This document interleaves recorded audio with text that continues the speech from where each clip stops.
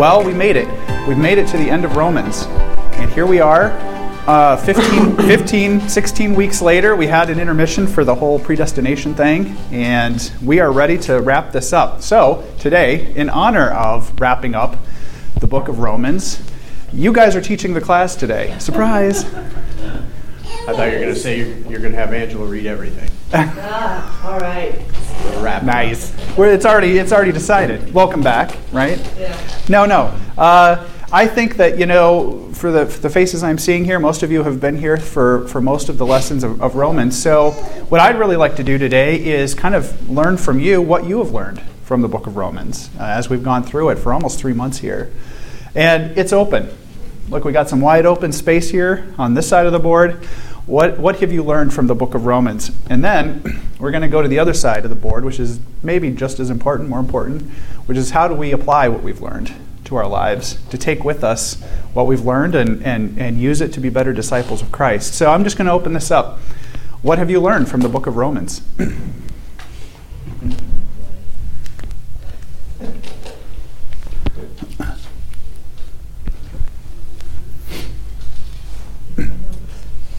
I'd say that probably the main part for me was just how much Paul loved people, that he would stop at nothing.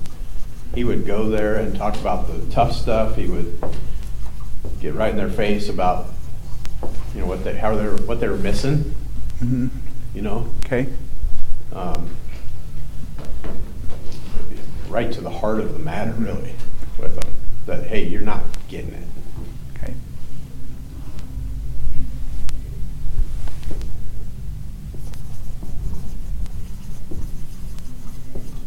And at the same time with a lot of grace towards Yep. them. He wasn't just harsh all the time. He was pleading with them almost. Like, Yep. Okay. I know you're trying to do good, but this is really what it's about. Okay. Maybe in a different way to phrase it, gentle correction, maybe. Boy, we've seen a difference between gentle correction in Romans and maybe more staunch correction in Corinthians, huh? What I think is really neat about the book in general, I don't know how this to be bullet, but how Paul really lays out the roadmap of where things were, where they are now, how do you get Okay, salvation. that's good. Yep, that's good. The Definitely. Law, the law versus grace. There we go. That's good. Law versus this could be like one of the big 2 or 3 titles of the whole book.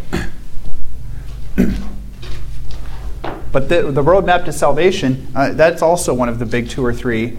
And I'll say, roadmap to salvation for who? Or whom? Everybody. And why? Yeah. Jews and Gentiles. Why was that such a big deal for the book of Romans? Well, because I think the Jews thought it was just them. Yeah. And if you go way back to Genesis, it talks about that all nations will be blessed through Abraham's seed. And now, fast forward, past the cross, we have been grafted in. We have Jewish roots, essentially. Nice. And it's really hard to. Nice. I mean, when it seems so exclusive that they were called God's people, kingdom of priests and holy nation. And now it's been opened, and it should really. I don't understand why it's such a big surprise. If you look at history, just like Jonah, God commanded him to go preach to the Ninevites. Yep. So it's outside of the Jewish nation. So. Nice. Let's go ahead and read the final 2 chapters here, and we can continue to add to this list. In fact, chapter 15 picks up right where chapter 14 leaves off. It's kind of, and just so you know, when the original manuscripts were written, there were no chapters, there were no verses. There were no sentences to speak of. I mean, there was sentence structure and Greek syntax, but there weren't, periods and punctuation and paragraphs. it all kind of run together, and then as the manuscripts were put together into the Bible that we have today, for our sake, the editors went through and they kind of added these artificial chapters and headings, and sometimes you see titles in your New Testament. Those weren't there. So, in a sense, it was all just one big treaty or treatise, and we've kind of artificially added these. But chapter 15, as it stands today, kind of picks up where 14 leaves off. Who would like to read chapter 15? And let's do 1 through 22. Who'd like to do that? We who are strong have an obligation to bear with the failings of the weak and not to please ourselves. Let each of us please his neighbor for his good, to build him up. For Christ did not please himself, but as it is written, the reproaches of those who reproach you fell on me. For whatever was written in former days was written for our instruction, that through endurance and through the encouragement of the Scriptures we might have hope. May the God of endurance and encouragement grant you to live in such harmony with one another, in accord with Christ Jesus, that together you may with one voice glorify the God and Father of our Lord Jesus Christ. Therefore, welcome one another as Christ has welcomed you, for the glory of God. For I tell you that Christ became a servant to the circumcised to show God's truthfulness, in order to confirm the promises given to the patriarchs, and in order that the Gentiles might glorify God for his mercy. As it is written, therefore I will praise you among the Gentiles and sing to your name. And again it is said, rejoice, O Gentiles, with his people. And again, praise the Lord, all you Gentiles, and let all of the peoples extol to him. And again Isaiah says, the root of Jesse will come, even he who arises to rule the Gentiles. In him will the Gentiles hope. May the God of hope fill you with all joy and peace in believing, so that by the power of the Holy Spirit you may abound in hope. I would like to hear from you all what you take away from what you just read, and what do you notice about what you just read?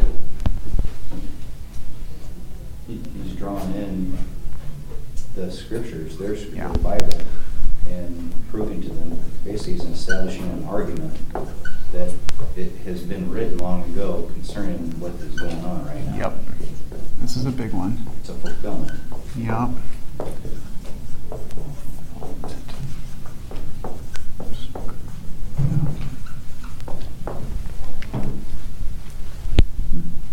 He uses the word hope a lot.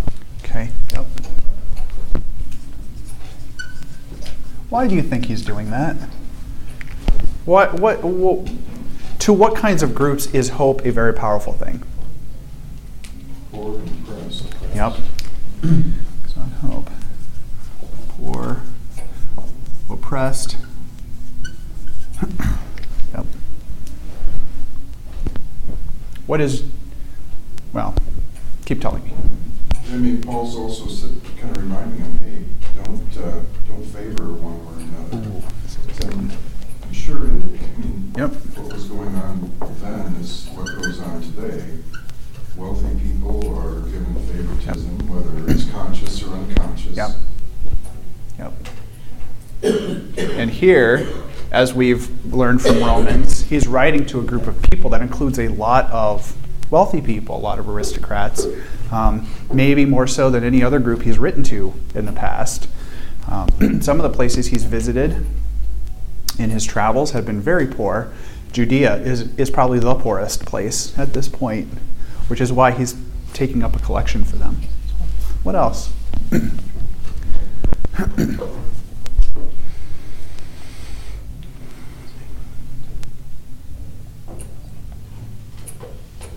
He's talking about unity. Mm-hmm. Yep. Talks about that a lot. This is a big one last chapter. It seemed to be, when I ask, who wrote it, who was it written to, and why was it written, when you see things like, you should focus on unity, you shouldn't show favoritism, you should have hope, there's been fulfillment of the Scriptures, what does that imply? There's Messiah's coming. Okay. And that division exists. Yeah. There's Band-Aids being put on a wound because there's a wound, right? He's talking about these things not because he just picked them randomly out of a hat. They seem to be problems that are happening right now in the Roman Church. And so you can, rightly assume there is not unity. There's problems with disunity. There's problems with favoritism. There is a lot of poor people in Rome. Remember, I talked about Rome being kind of the Los Angeles, name your big city, New York City, Sao Paulo of the world, where you have a crust of wealthy aristocrats who kind of control most or all of the wealth, and you have a vast number of people who are oppressed, who are poor, who are slaves, who are workers, the everyone else. And so, we have a lot of dichotomy there. So he's really trying to address these things, but like I heard earlier, it seems to be a gentle message here. What does that imply to you? If his message is being gentle, it doesn't seem like he's rebuking them here. It seems like he's just kind of gently reminding them. What does that imply about his audience? They've heard enough of the crass, you better, Okay. Or they're open to instruction. I think you're both right. I think you're both onto it. That when know your audience, right? If you work with young people, some children, you need to have a firmer hand. You need to rebuke. You need to be more severe, because that is something that will get through to them. You apply the treatment based on how it will work. Some people who seem to be more receptive to the word, you can be more gentle with, or people who have heard it before and you're just kind of reminding them, keeping them, on the straight and narrow. It seems as though that's what's happening in the Roman Church. Things are not super bad. They're not perfect. But he wants to gently say, just reminding you, here's the path you should be taking, And consider, too, that he wants to go there, and we'll talk about that in a minute here. I love how he refers to the Old Testament and literally says, this has always been the message. Yeah, this is good. We all missed it, including me, because I was What? This is a good one. I'm going to add one to our empty column, how you can apply this. If this has always been the message, but I haven't always understood it, and I meaning Paul, how does that help you understand how to relate to your fellow human beings? Well, it allows you to be real. Yeah, that's it. Be real.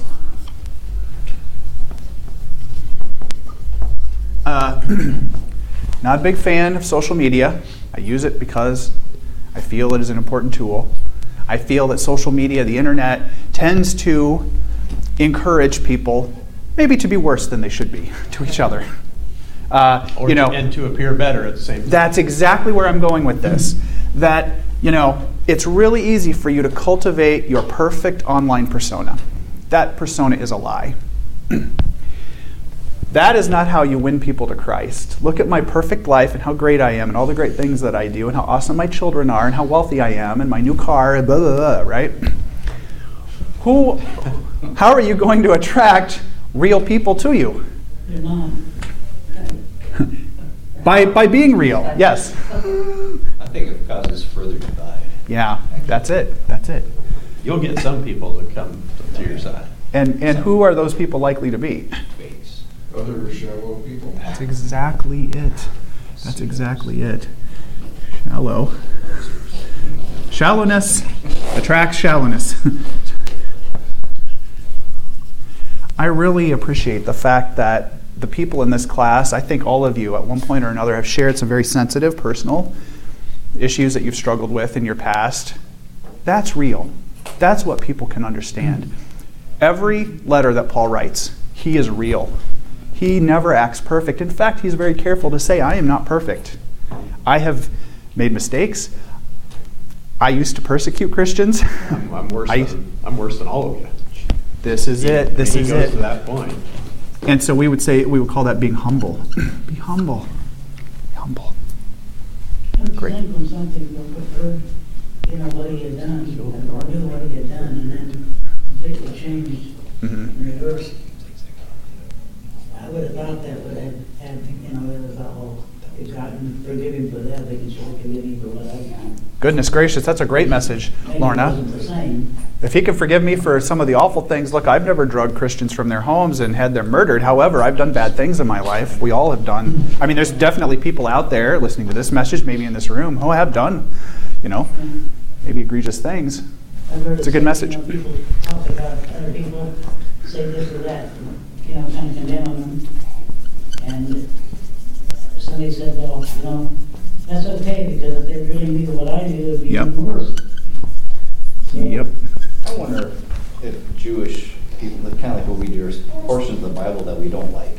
Just kind of brush over. It's like when it says stuff about the Gentiles and God extending his hand to outside of the Jewish community. I wonder if they're just like, we'll just brush over that. We won't really pay attention to that. Yep. That's not really what it meant. Certainly, he didn't mean for the Yeah. Right. Sure, he didn't mean all nations. I mean, certain. So good. Just all Jewish nations. That's it. Yeah. Yep. Just a second. It's funny how, people will say, the Bible isn't relevant today. It was written by old, crusty men 2,000 or more years ago in a different culture, a different time. They were dumb, right? Because everyone in the past is dumb. All old people in all old ways are stupid. It doesn't apply to me. But what do we just learn? Everything that happened 2,000 years ago is exactly applicable to today. Now, I am not called Apollos. I don't have a Greek name. I have an American name. And I have a television. I drive a car. I don't have a chariot. However, you could. I might like that, actually. I like that. You'd have to lose the glasses. Yeah, there it is. That's the Holy Spirit, that's some helmet of salvation. I'll take that. But I think that's the point, is that people are people. And when we all have that tendency to do human things, and one of them is to say, I'm going to brush over some of the stuff that God is telling me is truth, because I don't like that message. I'll just tell you right now, Romans is a departure for me, because I have not been the kind of person to teach a class based on very controversial theological things. And a lot of the things I've posted when I've posted this video, like, it's really important for us to follow our leaders. It's really important for us to love our enemies. These are hot button topics. I'm not one that tends to, dive into that. I like to talk about history and archaeology and manuscripts, and this is a departure for me. But what I've come to realize is it's important. It's important for us to share truth. Because at some level, people need to hear the truth and not just kind of the fluff. They need to hear real core truth. And the truth is, when you share this truth with people, you will get a bell curve of people who are willing to accept it. Like I've said before, 10% will be all in. Everything that you share with them about the Bible, even the hard parts, they're perfectly all in. They're all good. 10% will hate your guts for it. How dare you tell me to obey my leaders? How dare you tell me to love my enemies? Screw them. Right? How dare you tell me that, I'm not supposed to drink around people who don't drink because it might damage their faith. I can do whatever I want, right? But then you'll get the 80% in the middle that are somewhere in the middle. But they have to hear it. They have to hear the truth. Okay, soapbox gone. Let's go ahead and move on, and we'll finish out here. Do you want to read the rest of this? Is that okay, Angela? We'll read 14 to 22. I myself am satisfied about you, my brothers, that you yourselves are full of goodness, filled with all knowledge, and able to instruct one another. But on some points I have written to you very boldly, by way of reminder, because of the grace given me by God to be a minister of Christ Jesus to the Gentiles in the priestly service of the gospel of God, so that the offering of the Gentiles may be acceptable, sanctified by the Holy Spirit. In Christ Jesus, then, I have reason to be proud of my work for God. For I will not venture to speak of anything except what Christ has accomplished through me to bring the Gentiles to obedience, by word and deed, by the power of signs and wonders, by the power of the Spirit of God, so that from Jerusalem and all the way around to, it would Recum. I have fulfilled the ministry of the gospel of Christ, and thus I make it my ambition to preach the gospel, not where Christ has already been named, lest I build on someone else's foundation, but as it is written, those who have never been told of him will see, and those who have never heard will understand. to end? 22. Just 22 there. Okay, this is the reason why I have so often been hindered from coming to you. Okay. Illyricum. I don't know even if that's how you. I haven't looked at the Greek. Here, I'm going to draw a map.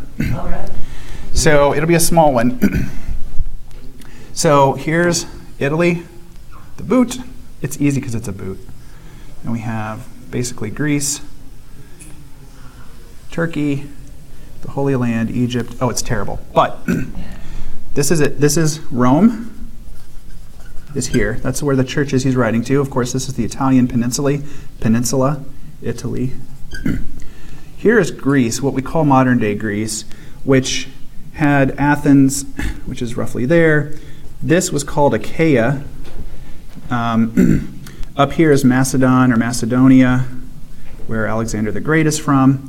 Here, in what is today the Balkans, is where Illyricum is. So Illyricum. This is the modern-day countries of Serbia, Albania, places a lot of us haven't been, Montenegro. He is saying that I have gone all the way from Jerusalem, absolutely, Jerusalem. He grew up in Tarsus, which is up here in modern-day Turkey. He has essentially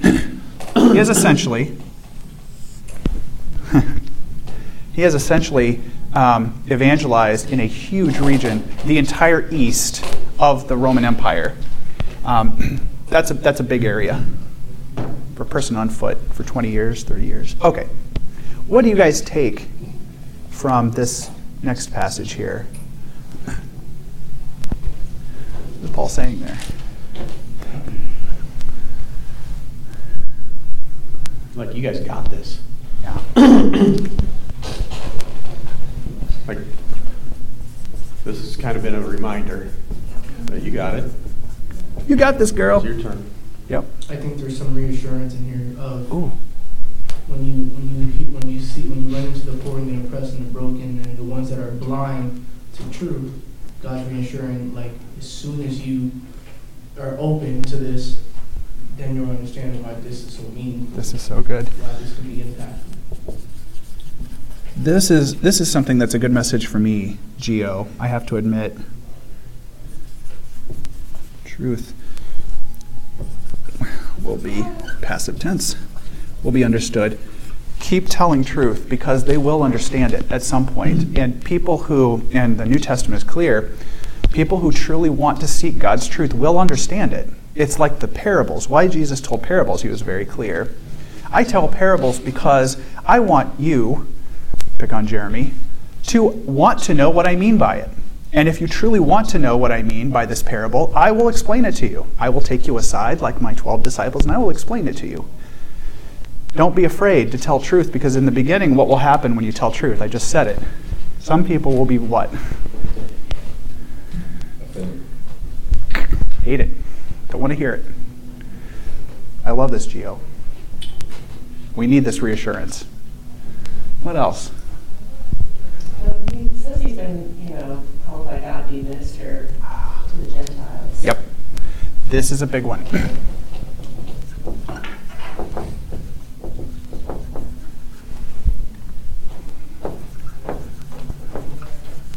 This is a big one. Because of what Jesus did in him. Yeah. Yeah. Why is this so weird? Because who is Paul? Is he a Gentile? No, sir. He is a Jew. He is a Jew of Jews.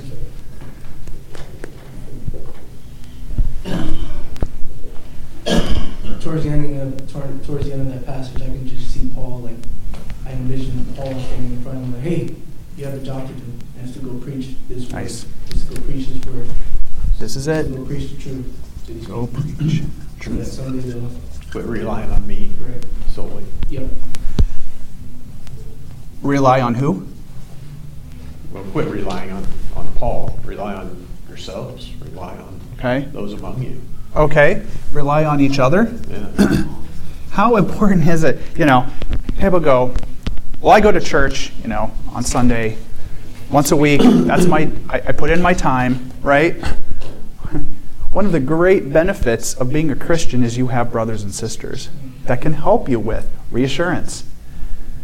encouragement, preaching the truth, relying on each other for when things get tough. And he's saying 24/7 is your church. Now, you don't have to be at a building called church 24/7. You have to be with your brothers and sisters. And how great is that?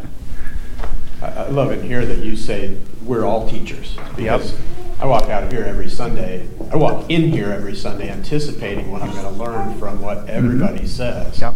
Not just what you have to say Yep. or what the Scripture has to say, but everybody's take on it and position and history and experience, all that stuff. And I walk out here every Sunday. I mean, I have a conversation every Sunday after church about this Nice. with someone. And it's like the highlight of my week. It's like, Steve Cruz said this today, or Yep. Roger said this today. Mm-hmm. And man, I hadn't thought of it that way. And it's just, I love it. I mean, I eat it up every Sunday. That we're all contributors to this. He starts off that passage that we just read about him not wanting to boast, and he's not wanting to boast about him personally. It's personal. And I think there's a lot of temptation when you have success to start thinking that it's because I'm all that. When Paul is clear to say, I'm bragging about the success, but it's the success I've had because of Christ, because of what God has done through me. That's it. That's it. I love it. A couple of weeks ago, I reached out to a guy that just moved to town, and he was looking for some furniture, and I just switched out my kids' beds, and I had a couple twin beds. I'm like, hey, have them. So that's how I met him. So I invited him. I just asked him. It was easy, I didn't have any pressure. I'm like, hey, since you moved to town, have you found a church? I don't know if he's a Christian or a church goer. I have no idea, but it was an easy ask for me, non-threatening. And so I made the ask, and it was awesome because I could say, his questions were, well, what version of the Bible does the pastor preach from? I'm like, I have no idea. King James. Well, that's what he said. That's easy to ask. He said, because I grew up King James, and I said, I assure you it's not King James, but I don't know what it is. And he's like, well, what denomination is it? And I said, we're non-denominational. I said, but here's what I loved. I said, what we are is a bunch of humble, loving people that want to make a difference in the community. That's the invite. Mm-hmm. It's not about the doctrine and the,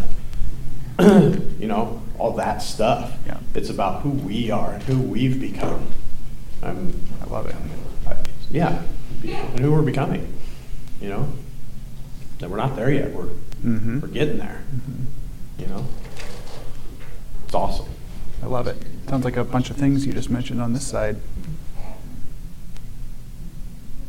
I do appreciate Pathway for one big reason that we don't have that mega church mentality, and of course we're not a huge church, but I do feel like what you just said, Ken, is right.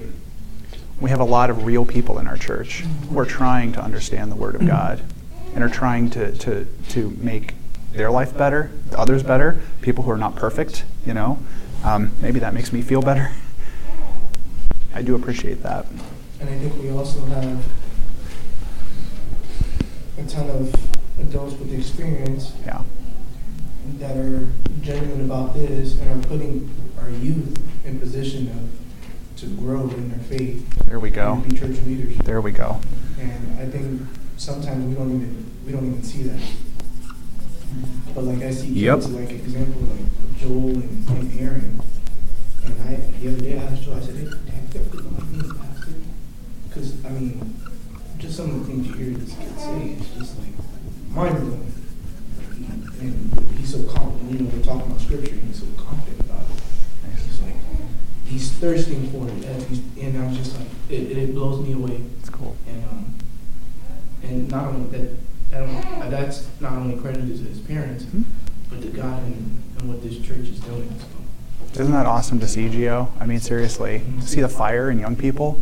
Oh, it's so cool. And we appreciate you helping, of course, with all of our programs, because I feel like the youth are probably one of the most important things we can focus on in a church. The saying is right, we are one generation away from extinction as Christians.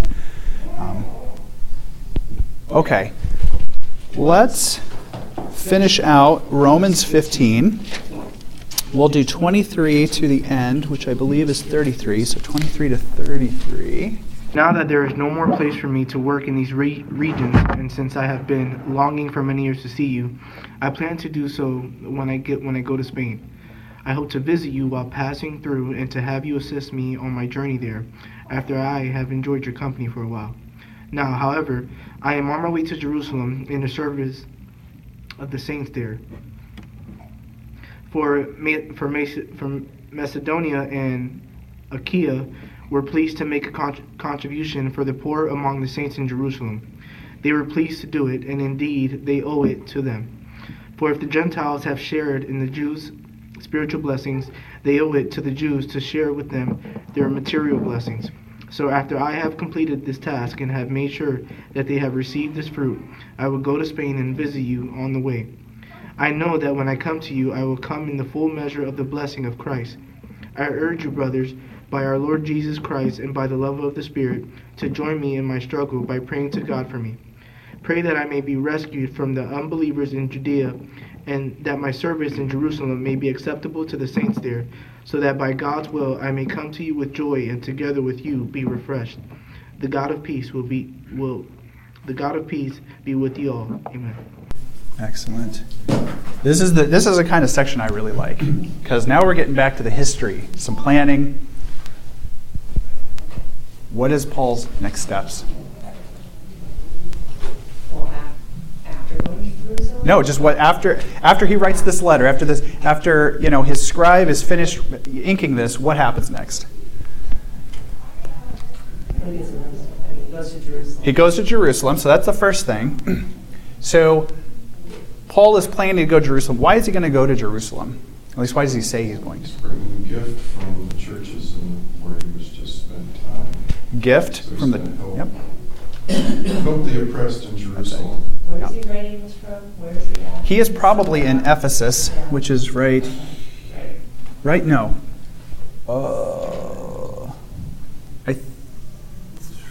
I think. Oh no, I can't remember. He's either in Corinth, which is right here, or Ephesus. I failed you as a teacher, but he's planning to return. I think he's in Corinth, because Cenchreae, which is where Phoebe is from here, Phoebe, and she's going to take this letter to Rome. That's a different thing. But anyway, he's going to return to Jerusalem. He's going to return to bring a gift, which a gift means in this case, money. Then what? Then what is his plans anyway? He's going to go to Spain. He's going to swing by Rome on his way to Spain. Yeah. You think about how far he's been. Whoa, that's like double the distance, right? Yeah. It's important here from a historical perspective to realize this is a whole new world. This is the Greek-speaking East. This is the civilized, more urban, much more wealthy, people are educated, part of the Roman Empire. This is the part that the Romans conquered or tried to conquer first. The West is a whole different deal. And I don't know how much of a student of history you are and how much you think or care about any of this. But the West in this part of the time period, this is more lawless, it's much poorer, it's much sparser populated, there's much fewer people. And the dominant language here is Latin, at least to some degree. Of course, that's the official language of Rome.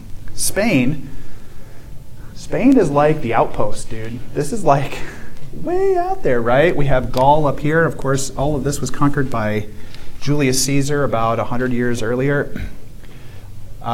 There's barbarians, there's lawlessness. A lot of the aristocrats or even some of the Caesars had retirement homes or winter homes in Spain or in this general region. He wants to go there. He said he's finished his work here. And why does he want to go over here now? We haven't heard the gospel yet. That's it.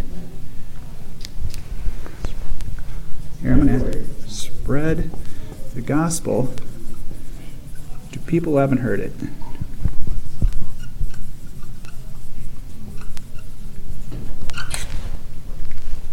I love his display of confidence and humility in the saying.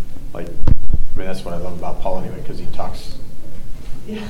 contradictory to himself all through his letters, and that's kind of how I live my life. But Nice. I just love he's like,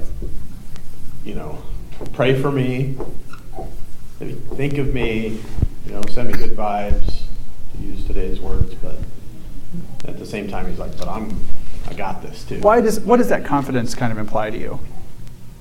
Think that God will That's it. see it through. It's like I don't have much confidence in myself. However, I know who's sending me, so. Well, he's been through a lot too. Well, that's kind of it. If anyone has a reason to not be faithful about this, it's Paul. Right? One thing different maybe in his request for prayer, it wasn't for comfort, it wasn't requesting things, it was Yep. it was more of a prayer and participation with the struggle and what he was about to go through, what he's been going through. That's kind of it. As we all know, and this gets at the apologetics. People say, well, Christianity has always been promoted by people who have something to gain out of it: power, money, wealth. What did Paul gain from his evangelism? Death. Stoning. Quick, yeah. Stoning. What? Souls. Yeah, good. His earthly rewards were few and far between: imprisonment, stoning, persecution, torture. Eventually, we think he was murdered. What did he gain? He gained non-material things out of this. He gained faith. He gained souls. He helped win people to Christ. Right? That's the reward for Paul. And he strengthened people too when they seen what he went through. Don't you think? Say it again. That he strengthened people when they seen Yeah. what he went through for his, Right. God, Mhm. I think that's- Very much. I think it's just an encouragement for us, when we think our life is tough, Yeah. and God calls us to be faithful even unto death, regardless of what's happening on the outside, because God has us on the other side. And it may hurt for a little while, but then the eternal reward it just far outweighs whatever life can throw at us. Nice. Nice. His writings are the basis of our evangelism. Yeah. Still. Mhm. This is it. His eyes were definitely on a different goal. Yep. Exactly. Yeah, there's hardship. And you can always keep that big picture. Yep. He was kind of the ultimate evangelist for that time period. Mhm. The coming out of the Jewish religion and into Christianity, he was the guy who could carry that transition with legitimacy. I think he Nice. also had something That's- he carried that's a with fair him point. as a reminder, because God never fully healed whatever ailment that he had. So it's something that he asked for God to take it away. And he's like, no, my grace is Yep. sufficient. Mhm. I want you to be reminded of where you came from, and what you saw and what you experienced. Nice. So, And to think just 3 years really of Christ's ministry. Isn't that something? Had all this impact Mhm. for him to carry however many years Right.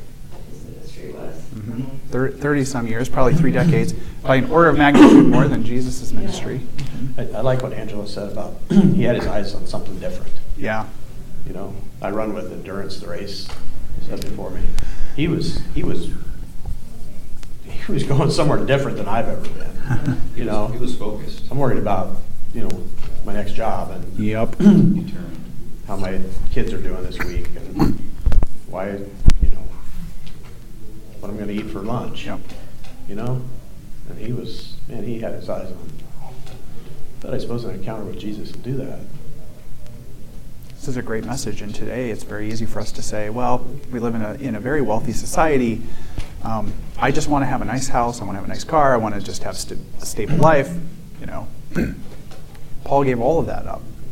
And even in his time, that was a possibility for him. He could have just stayed home and continued to persecute Christians and been a great Jew and probably lived a very padded life, material life. He kept his eyes on the spiritual goals, and this is a conviction for me, is to say, what if God said, give it all up, you're going to Zimbabwe, or, name your place. Maybe you're going to Des Moines, but you're not going to keep doing the things you're doing now.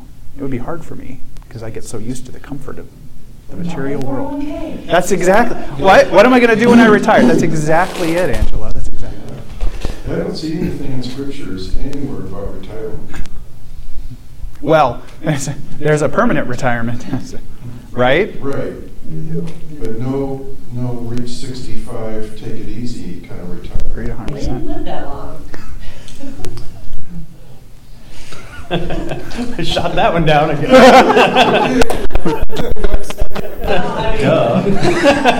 I'll stand up for my brother here. I'll say, you're right.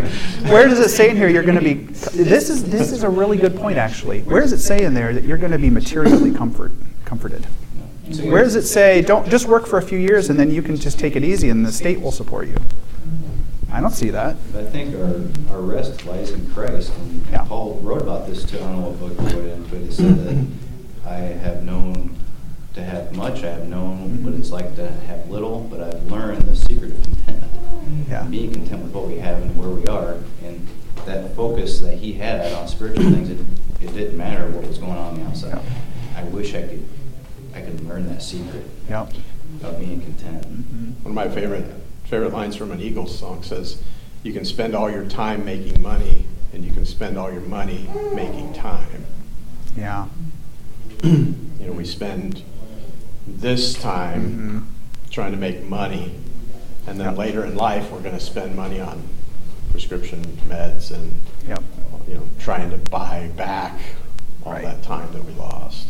Mm-hmm. Take it to the limit. Every time. That's the name of the song. Nice. One more time. Take it to the limit one more time. Let's finish out Romans. The final chapter is really kind of just a list of thank yous and some interesting comments. Let's finish it out so that we can say we've read it. Who would like to read the entire thing? Now, there's a few words in here that are maybe a little crazy. You can just kind of take your best guess. I'll go for it. So I commend you, our sister Phoebe, who is a deacon in the church of Centuria. Welcome her in the Lord as one who is worthy of honor among God's people.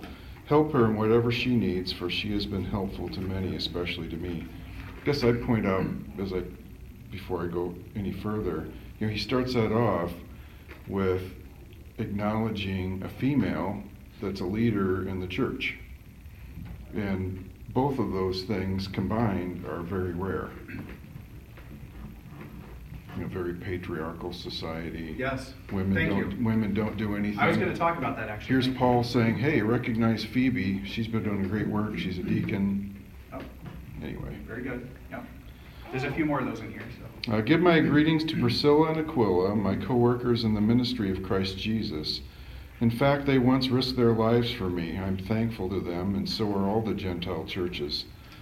Also give my greetings to the church that meets in their home. Greet my dear friend, Epenetus. He was the first person from the province of Asia to become a follower of Christ. Give my greetings to Mary, who has worked so hard for your benefit.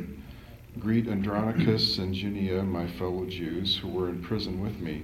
They are highly respected among the apostles and became followers of Christ before I did. Greet Ampliatus, my dear friend in the Lord. Greet Urbanus, our co-worker in Christ, and my dear friend Stachys. Greet Apelles, a good man from whom Christ approves, and give my greetings to the believers from the household of Aristobulus. Greet Herodion, my fellow Jew. Greet the Lord's people from the household of Narcissus. Give my greetings to Tryphonia and Tryphosa, the Lord's workers, and to dear Persis, who has worked so hard for the Lord. Greet Rufus, whom the Lord picked out to be his very own, and also his dear mother, who has been a mother to me. Give my greetings to Asyncrititus, Phlegon, Hermes, Petrobus, Hermas, and the brothers and sisters who meet with them. Give my greetings to Philologus, Julia, Nereus and his sister, and to Olympus and all the believers who meet with them. Greet each other with a sacred kiss. All the churches of Christ send you their greetings. And now I make one more appeal, my dear brothers and sisters. Watch out for people who cause divisions and upset people's faith by teaching things contrary to what have been taught.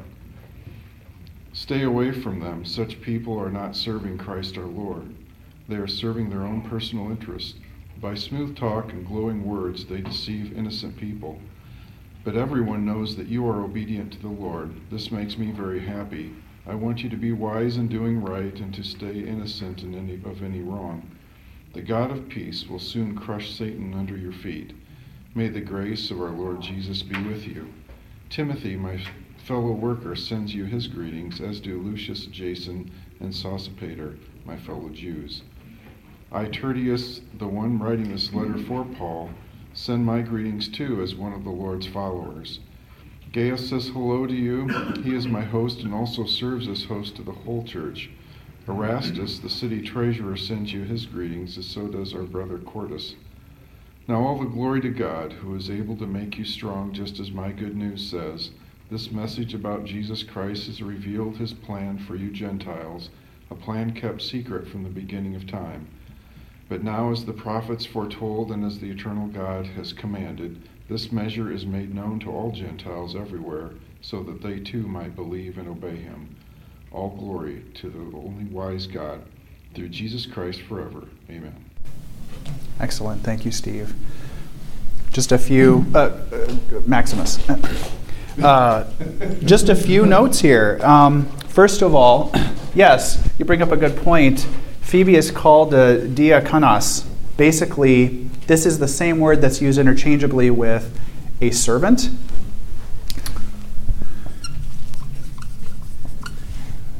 A minister, one who ministers to someone to help them, or a deacon, which implies a more leadership role in the church. We're not sure. She may have been a leader in the church. Certainly, you can make the argument anyone who's working in the church is a leader. Yes. I don't have to have a big, medal around my neck. It helps. It does help. And it's important for organization, of course. I'll take a crown. Wow, how humble. Yeah, I know, right? What? Let's look at this other piece. Priscilla or Prisca and Aquila. Mentioned 6 times in the New Testament, 3 times, including this one, the woman is named first. 3 times the man is named first. That's significant. Remember, we're talking about a period where, as enlightened as people thought they were, women still occupied a very low rung on the social ladder. Do you think there was a sense of the men were out working on their 401ks, and the women had to do a lot of the work in the church because of that? I mean, they were there's something to available. say that a man would be the provider, right? The man would be the one out making the money. Yeah. Maybe more accepting to the message because of their tenderness and their, ability to love at maybe a deeper level than the men back then. I won't make all of that kind of assumption, but I'll say women are 50% of our population. They're 50% of the effort. They're 50% of the church. They're probably more like 52% of the population, so there's more women than men. I love this guy. Biology. My Bible has a footnote about Priscilla and Aquila. Let's hear it. It says they were a married couple who had become Paul's close friends. They, along with all other Jews, had been expelled from Rome by the emperor and had moved to Corinth. There they had met Paul and invited him to live with them. They were Christians before they met Paul and probably told him much about the Roman church. Like Paul, Priscilla and Aquila were missionaries. They helped believers in Ephesus and Rome when they were allowed to return, and again in Ephesus. Nice. Probably helped train Apollos. Probably living in Rome at this period. Thank you for that, Steve. When they say, okay, this is an interesting one too.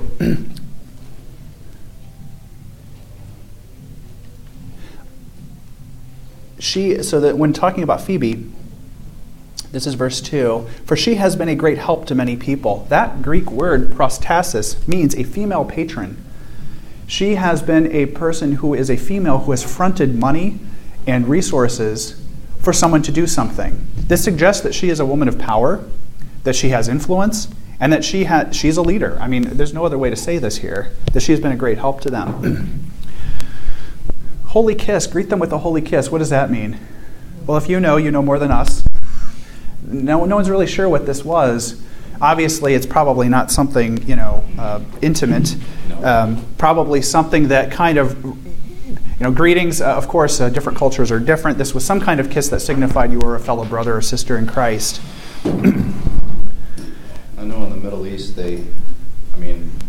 working with the host nation, over time, after about 4 or 5 months, we would greet each other. I would go visit my counterpart, and we would greet each other with a kiss, just on the cheeks. Yeah. It's weird. Yeah. But you get used to it. For us, yeah. Exactly. And it's nothing sexual or inappropriate, or it's just it's a greeting. Yeah. That's all it is. Like we shake hands. That's all it is. That's how I do it. Now, this may have been on the mouth. Early Christian writers kind of intimate that. But again, not a sexual thing. When he says my relatives, he is in fact talking about his fellow Jews.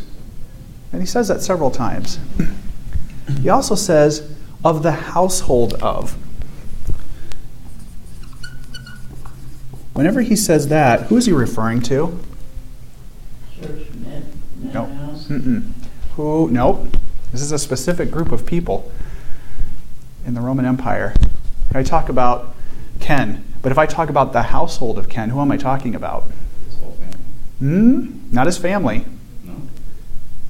It could be. It could be his family, but many times it meant the slaves that work for that person. So, when you say the household, it usually means the servants. And the households of Narcissus and Aristobulus, where servants are mentioned, some people think these are there's some famous people of history. Aristobulus, who may have been a great or just a grandson of Herod the Great. Narcissus, another very important Roman of history related to kind of Claudius and Nero. They may have, what he's intimating here is that the fire of Christianity may already be springing up within the leadership of Rome itself, within the aristocracy, the people who are actually running Rome. That's a very significant turn of events. And then, of course, we'll talk about the big one of all, verse 22. I, Tertius, who wrote down this letter. So, Paul didn't write this in his own hand. It's admittedly so. Tertius did this. Why would Paul have a scribe write this down? Say it out loud. The thorn, they think he had something off his eyes. I think he wrote really big. That's got it. Historical thing that I've heard. No, it is in the New Testament. Paul, in the end of one of his letters, writes the ending of the letter, and he says, I am now writing this. Paul, notice my big letters that I write to you. It is thought that he was basically blind, and that may have been his thorn. We don't know. But it was very common in antiquity to have a scribe actually write your letter. You would dictate it, and the scribe would write it, even if you could see. So don't take that to mean that Tertius wrote Romans. Tertius may have physically written the letters and words of Romans. He did not compose Romans. Okay, this has been a great study. Any final thoughts? Yeah, I think just that last section there, he's just pointing out the leaders. Yep. He's like, here's your people. Yep. We're about to go out here. There's tables set up that, yep. These are the different ministries and the different leaders in the church. And not just that he's listing them. Why would he even say their names? Just so that we know who they are. So those people would recognize who to go to. Yep. It's easy to not read this chapter. Yes. You start reading it, but then you start thinking, there's a reason why it's in here. Yes. There's a reason why he's honored these people by including them in this. Yep. So I think we would therefore it would be good for us to read that. Read it's all not to Bible. brush over it. Excellent, sir. Excellent. Thank you very much. We'll see you next week.